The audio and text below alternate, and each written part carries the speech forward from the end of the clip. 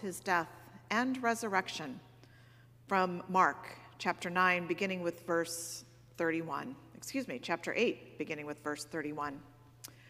Then he began to teach them that the Son of Man must undergo great suffering and be rejected by the elders, the chief priests, and the scribes, and be killed, and after 3 days rise again. He said all this quite openly. And Peter took him aside and began to rebuke him. But turning and looking at his disciples, Jesus rebuked Peter and said, "Get behind me, Satan, for you are setting your mind not on divine things, but on human things." He called the crowd with his disciples and said to them, "If any want to become my followers, let them deny themselves and take up their cross and follow me.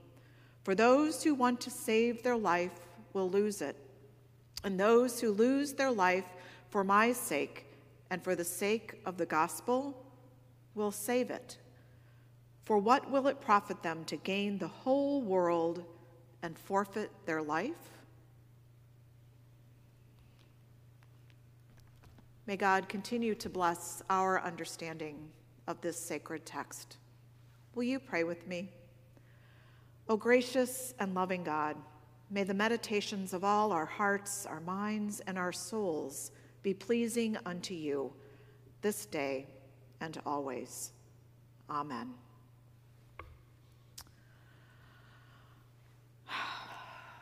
Peter, Peter, Peter, Peter, I keep cheering you on, hoping you'll rise to your calling of being the perfect disciple. But again and again, Peter, I'm sorry, but you disappoint. Of course I want you to be the perfect disciple, because then maybe there's hope for me. But again and again, you prove your simple yet divine humanity, just like the rest of us. Well, we all know the story, of course, when you, Peter, vehemently denied that you would never betray Jesus. You didn't listen when Jesus told you that that's exactly what you would do. And by the time the rooster crows, you had denied knowing Jesus not once, not twice, but 3 times. And then there's that moment at the Transfiguration, Peter, you know, when Jesus takes you up to the mountaintop, introduces you to Elijah and Moses, and Jesus is transformed before your very eyes into dazzling white. And instead of being fully present and listening and standing in awe, you step in and suggest building a tent, an altar to mark the spot. If you were alive today, Peter, I imagine you would have probably pulled out your iPhone and tried to take a selfie, rather than just being present and listening to the moment. God Almighty has to appear in a cloud and proclaim to you and the other disciples, "Stop thinking about building altars. This is the Son, my beloved. Listen to him." And then this story from today's scripture. Peter, Jesus was trying to tell you the very important news that yes, he was going to experience great suffering and rejection and betrayal, and yes, be killed. But after 3 days, he would rise again. And what do? You have the audacity to rebuke Jesus. Who does that? Who rebukes Jesus? Well, apparently you do, Peter. And Jesus has to rebuke you in return. And once more, say, "Peter, listen to me.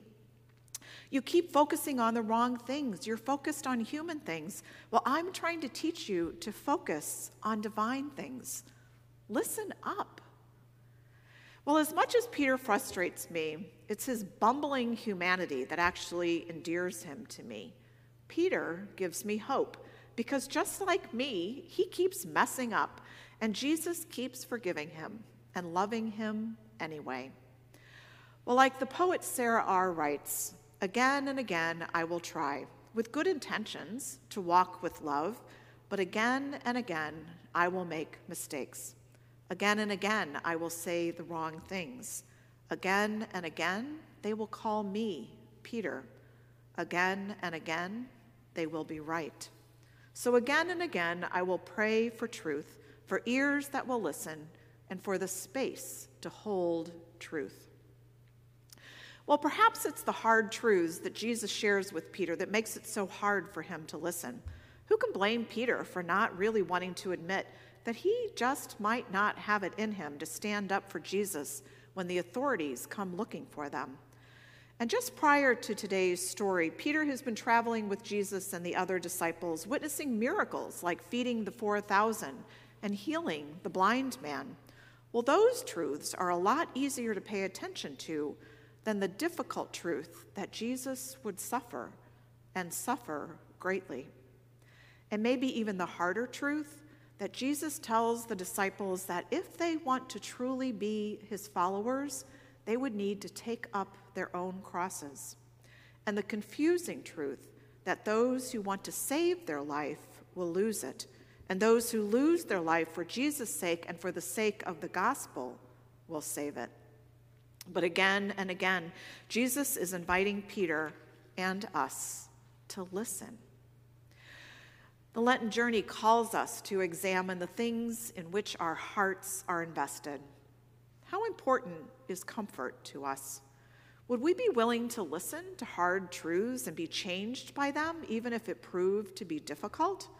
Or are we committed to only listening for what seems good, easy news, and tuning out hard truths?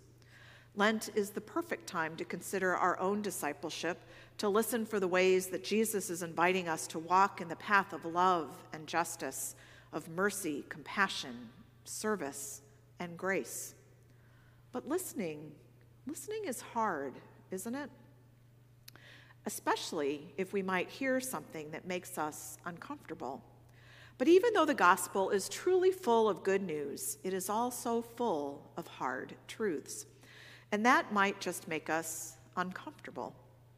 Well, author Sarah Bessey, in her new and lovely book, A Rhythm of Prayer, includes this introduction to her collection of prayers. She writes, "May you find a rhythm of prayer that makes you sway, makes you kneel, makes you dance.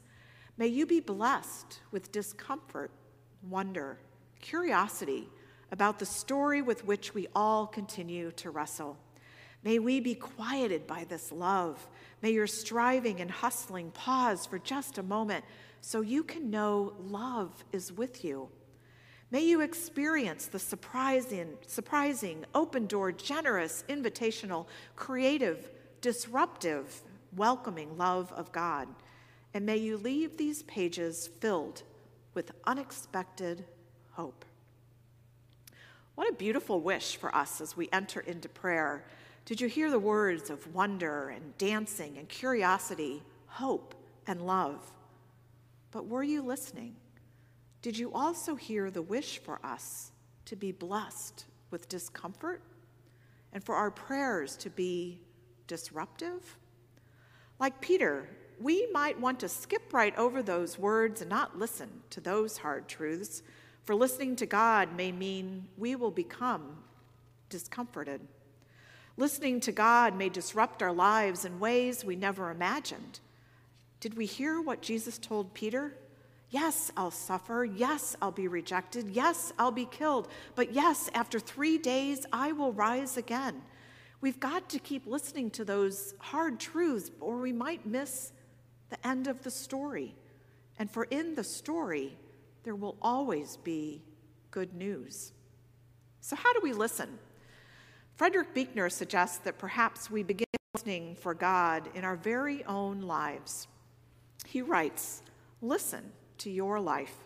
See it for the fathomless mystery it is, in the boredom and pain of it, no less than the excitement and gladness. Touch, taste, smell your way to the holy and hidden heart of it, because in the last analysis, all moments are key moments, and life itself is grace." So how do we listen? We remember that Lent is the very season in which we are reminded to turn from sin, that which separates us from God, and focus our attention on that which brings us closer to God. Listening to Scripture, listening in prayer, listening in the quiet, listening to someone in need, listening to that which may feel inconvenient. But you may ask, when we're listening, how do we know what we're hearing is from God? Amina Brown answers that very question in her poem aptly titled, She Said, How Do You Know When You Are Hearing from God? Well, I share with you now a portion of her beautiful poem. She said, How do you know when you are hearing from God? I wanted to say, put your hand in the middle of your chest. Feel the rhythm there. I wanted to say to you, we'll find the holy text in so many places, on crinkly pages of scripture, in dusty hymnals, in the creases of a grandmother's smile. The way that grandmother clasps her hands, the way she prays, familiar with reverence, as if to dignitary and friend. The way she sings a simple song from her spirit, and porches turn into cathedrals. You don't have to be inside the four walls of a church to cry out to the God who made you, because no matter where you sing or scream or whisper, God's ears can hear you. How many of us, just like her, just like me, just like you, are still searching, still questioning, still doubting? I know I don't have all the answers. I know I never will. That sometimes the best thing we can do is put our hands in the middle of our chest, feel the rhythm there. Turn down the noise in our minds, in our lives, and whisper, God, whatever you want to say, I am here. I am listening. May it be so. Amen.